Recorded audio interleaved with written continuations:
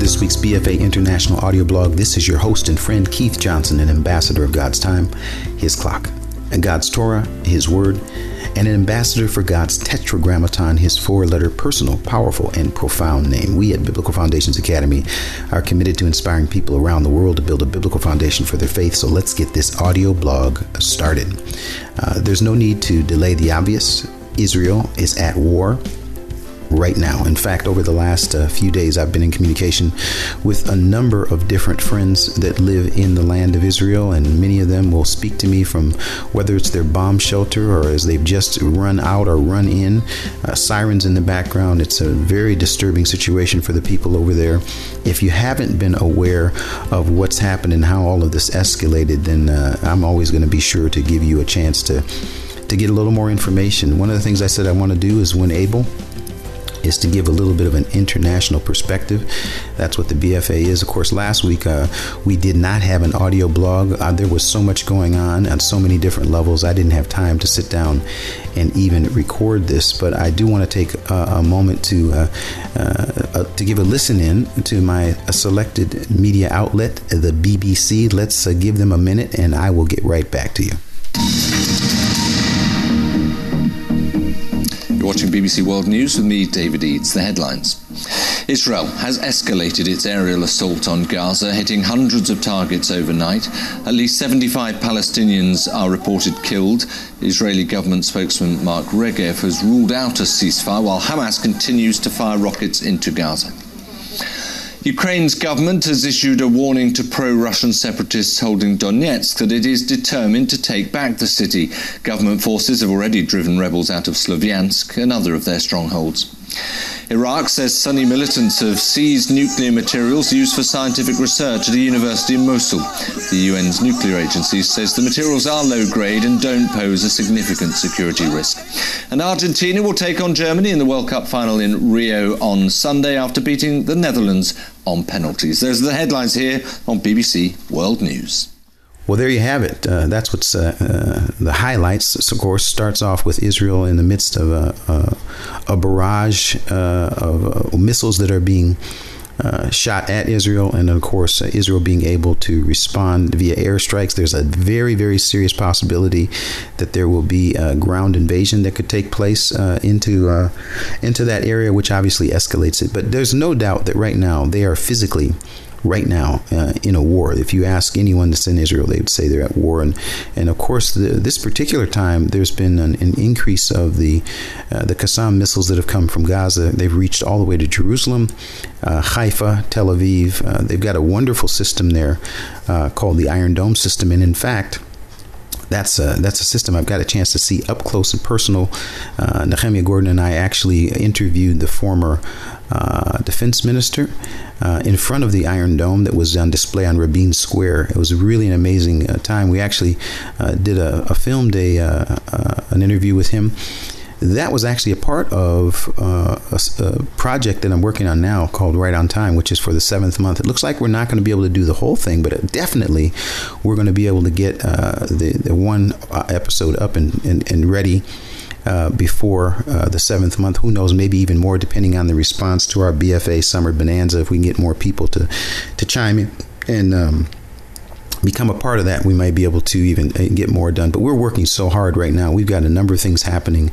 All of that's happening in the midst of the situation that's taking place over in Israel, which in a strange sort of way, there's so much connected in terms of what I've been researching and what we're promoting and what we're going to be sharing here in these next few weeks, that it's related on so many levels. I'm overwhelmed sometimes when I think about what I got a chance to see with my own two eyes while I was there, and now to be over in the United States. My heart is still there with our friends that are presently under the attack of missiles. I don't know how many. I think the last number I heard, there have been over, I can't even tell you what the number is, hundreds that have been fired at Israel, and then airstrikes from Israel into Gaza. And of course, there is a discussion right now going on how much further they will go.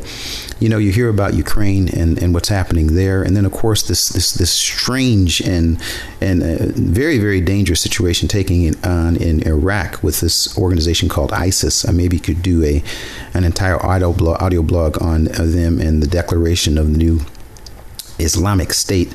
I don't want to get into that too much, but there's I forgot to mention, we've got Israel, we've got Ukraine, we've got ISIS, and then to give you a little chance to take a breather, they tell you about the World Cup. Who cares? I mean, are you kidding me? People playing soccer and kicking a ball. I guess that's to help people disconnect from the reality that's taking place in the world right now. But again, ISIS is now moved on. They've got some nuclear material, supposedly. One of the things that's been very, very disturbing to me is their destruction of biblical sites in that land. It's my understanding that they've, gone to dismantle Jonah's tomb and a number of other important biblical sites and biblical information and antiques, etc., that they are making their way to get a hold of and to sell or to destroy. It's very discouraging. In fact, it reminds me of a situation that took place just a few months ago. I had decided, as I was working on a part of a series, the 7th month series, one of the things that I needed to do was to get to some areas that are not popular to go to. One of those particular areas, I went to places like, Nablus and Ramallah, places like that. Well, one of the places that I needed to go to was to Nablus. And Nablus is a place for us we'd call biblical Shem. I've talked about this before when I went up to Mount Ebal and got a chance to see the altar of Joshua. But when on this particular visit, I was very, very close to the tomb of Joseph. It's a place that Israelis visit. Unfortunately, these days, they only get to visit there, I think, like once a year, where they take buses in the middle of the night, literally in the middle of the night, to go and to visit Joseph's tomb because of the difficulty to get in that particular area and the sorts of conflicts that have taken place. In fact, there was a full-out destruction of Joseph's tomb some years ago, where the Palestinian people around there surrounded the place, lit it on fire. And it was just recently that they were able to get that fixed again. And now what they have is they actually have Palestinian security guards, police officers that are standing there. And in fact, something just happened just a couple days ago where there were some arsonists that attempted to burn down, again, make another attempt to burn Joseph's tomb and to destroy it. And it was the Palestinian Authority police officers who actually dispersed the crowd, used tear gas. Well, one of the things that I did is I went to visit that place. When I said I wanted to go, my driver said to me, "Are you sure?" And I said, "Absolutely, I want to go." And so we went into Nablus, and I finally found it. And it was, sure enough, there's an armed guard there. I asked him to let us in. He let us in and went in actually with my video camera and videoed not only him taking us in, but of course the actual tomb and the place where they believe that Joseph was actually buried at when they brought him out of Egypt. Well, there was one little thing that happened. I shouldn't call it a little thing. It ended up being a big thing. I was so excited about this security guard letting us in and letting me go in. I told him how much I appreciated it, and I began to thank him in Hebrew. Well, as I went with my camera to go and film everything, my driver and him got into quite a bit of an argument, because the argument was, well, why did you bring this Hebrew-speaking man to this place? I would have never let him in if I knew he was Jewish. And of course, I'm not Jewish. That's not my, that. I'm not Jewish. I'm an American. I just happen to be speaking the Hebrew language at the place where Joseph's tomb was. And of course, when he heard that, he kind of got upset. And long story short, we got out of there. And but I did get it on video, so I'm hoping to put something together regarding Joseph's tomb. But the point is that when things take place, when there's conflict in different parts of the world, one of the things that the enemy will do is to go and attack the very reminder of these biblical important biblical sites. And so certainly that's what's happening with ISIS. They're going to places like the tomb of Jonah and other places to either to take the artifacts, to destroy the places. That's what happens in Israel on a regular basis. When there's something that takes place, they'll go and attempt to wipe out the places that have a remembrance of the people, the land, and the language of Scripture. And so it's always humbling whenever I get a chance to see an open door like I have, and putting the things together. But I have to tell you, it's been a struggle for me over these last a few weeks, as the situation that took place with the Hamas coming out and encouraging people to kidnap. Of course, there was the kidnapping of the 3 young men We got one day once they found those 3 young men. Of course, they were dead. The families buried them within 24 hours, and not even 24 hours after that. There wasn't even time to mourn the loss of life. We had the situation take place where the young Palestinian young man was actually then kidnapped, and then the next day, which is really interesting, the Israeli security was able to find his remains, and then since then there's been a huge escalation. That now I guess Hamas feels like, well, yes, we encouraged kidnapping, and yes, we did not deny involvement in the kidnapping and death of those 3 young teenagers, but we will take responsibility now to avenge the death of this young man, which is an absolutely unexplainable, despicable act for that young man to have been murdered. Innocent young man that was kidnapped and murdered, burned actually, and now they've found the suspects. They have suspects.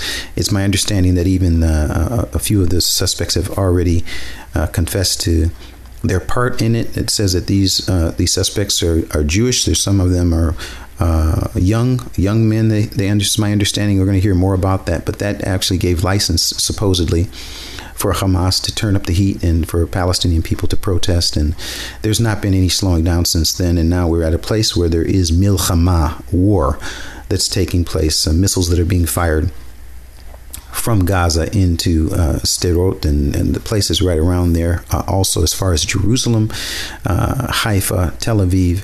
And as I mentioned, there's this amazing system called the Iron Dome that's been able to shoot down, they say, about 90% of the missiles that are actually on their way to the targets. Now, what I've decided to do is to upload for you, those that want to hear more about this Iron Dome, which for me has been it's been an amazing revelation about what its meaning is and what it does. But I was able to get the company to send me an English version of the promotion of what this missile system does, and so I'm going to put a link so that you can take a look at that short video. It really is quite remarkable what they've been able to do. But there is war. These missiles are going back and forth. We don't know if there's going to be any let up before there could be a potential ground invasion. And that happens, you get even more loss of life. As the BBC said, there was already 75 Palestinians that are dead, no Israelis, since the escalation started with the missiles back and forth. But that certainly may not continue to be the case as things escalate. We pray for the peace of Jerusalem. We pray that there be peace. And yet at the same time, I have to be completely honest to say that, sometimes situations get like this, and the only option is to have that conflict, that battle, and this battle that's taking place right now could escalate to even something bigger. We pray that it not be the case, that somehow there would be a peace that would return. But it needs to be a peace that's a real peace. I mean, this thing that's happening right now with so many people and groups wanting the full and utter destruction of Israel and being able to do what they're doing, whether it be through encouraging kidnappings, missiles, terrorist attacks, the list goes on and on and on. And you've got this small country there surrounded by many people who want to see them destroyed. I will say one thing that really was very, very disturbing to me that I want to share was just that a couple nights ago, Hamas was able to get their missiles as far as Jerusalem. And when the sirens went off in Jerusalem, there were some big booms that took place. It didn't take long before there was actually a group of Palestinian people who rushed to the Temple Mount and began to celebrate as they were listening to the sirens going off, and to celebrate on the Temple Mount as the missiles had actually arrived in Jerusalem. Was disturbing for me to be at that place, the place where God set his name forever, and that people were there and cheering, and it was very disturbing. Anyway, so we are in the midst of so much that's going on in the world. We want to keep an eye on the world. We're having one eye, of course, on our own situation here in the United States. So many things that are taking place. But for me, I always want to get back to Scripture, and that was where for me, this whole vision started. The Biblical Foundations Academy, the vision I received was under the Western Wall, deep down in the tunnels, where I saw these huge stones, and that's what encouraged me to try to give people a chance to build a biblical foundation for their faith, so that no matter what's happening in the world, we would have a biblical perspective. And that's why, while I'm, got an eye on Israel and watching what's going on, we're working diligently on a number of things that are going to help people in doing just that. One of them that I have to keep talking about is Scripture Bites. If you haven't seen the first beta version of Scripture Bites, the response has been amazing. But we realized that as we've been working on these, it's taking us a lot of time to get them ready for you to watch. I'll just give you an example. I was talking to our two amazing editors that do the writing editing, and then also our video editor. We've got myself that does the first initial writing, and from my guesstimate right now, it's taking us approximately about 7 days from start to finish to complete one Scripture Bite. And why would we spend that kind of time and those kinds of resources? Because I think that Scripture Bites really is a manifestation of everything that this vision has been about. It's a chance for people to open up their Bibles, to get a chance to see something about the language, history, and context of Scripture in an engaging and an inviting way. So be in prayer for us. We are working diligently. I'll just tell you how it works.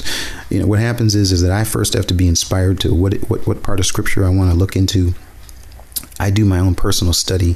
I write it, pray about it, write it some more, pray about it, and then send that to our two amazing editors that do their work to go through and say, Keith, can you really say it that way? And then they check it and fix it. It then comes back to me, and then what I do is I set up a chance to go over and to tape it. After I make sure that it's clear for me, I go over and tape it. That process takes about a day, where there's a taping and then there's some editing of the taping, etc.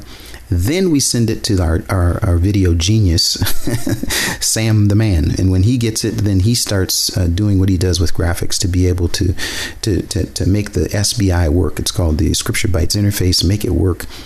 Sometimes we battle back and forth, me and that SBI, but basically then when he goes through his process, that can take anywhere from 2 to 3 days for him to do that. I mean, one little section will take an hour, for one little thing, but it's really well worth it. It then comes back, and then we send it back to our editors, where they put together a PDF study guide that goes with the Scripture Bites.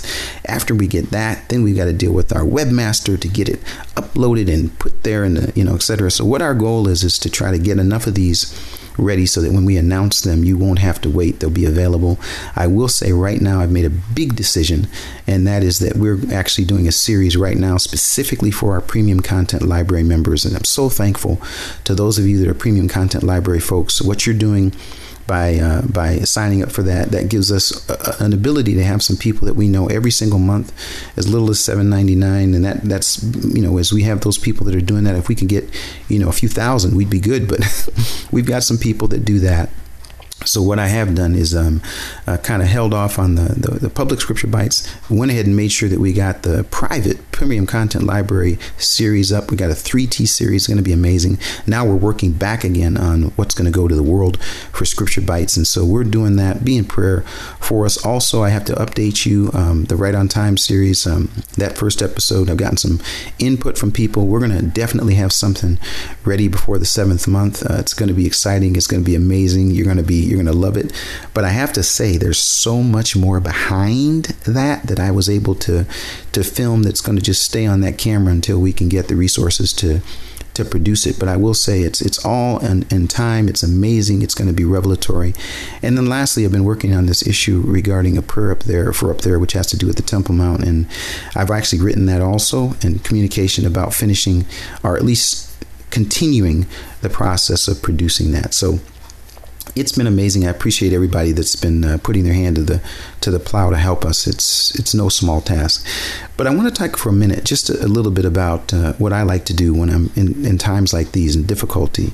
As I mentioned, Israel's at war, and they happen to be fighting Hamas, who has determined that they're going to do everything they can to remove the oppressors, as they say. And then the other thing that's been just confusing to me is that Fatah says we're going to have a unity government with Hamas, and And then somehow we're supposed to support that as the United States, which I still don't understand, where you've got a half of the unity government that says we want to destroy Israel, and the other half saying they want to have to create some two-state solution and peace talks. And it's all a bunch of nonsense to me, to be honest. It has caused a lot of confusion on a number of different levels. But what I want to do is I wanted to take a little bit of a look at what I see happening right now with the situation, specifically with the one half of the unity government called Hamas. There's a couple verses I want to bring up for the biblical brick of the week. I want to, as I mentioned, what I love to do is to open Scripture, study Scripture, read it, try to apply it into my life and to share it with others as those that are interested. But I just want to share this on a very, very, it's not a real deep level, but I want you to take a look at this. The biblical brick of the week coming out of Psalms chapter 7, verses 12 through 16. It says this: if a man does not repent, he will sharpen his sword. He has bent his bow and made it ready. Now, I read that verse and I'm thinking, okay, so a person doesn't repent. They decide, okay, I'm going to fight. In other words, I'm not going to turn from my evil way. I'm going to fight. It goes on to say in 7:13, he has also prepared for himself deadly weapons. He makes his arrows fiery shafts.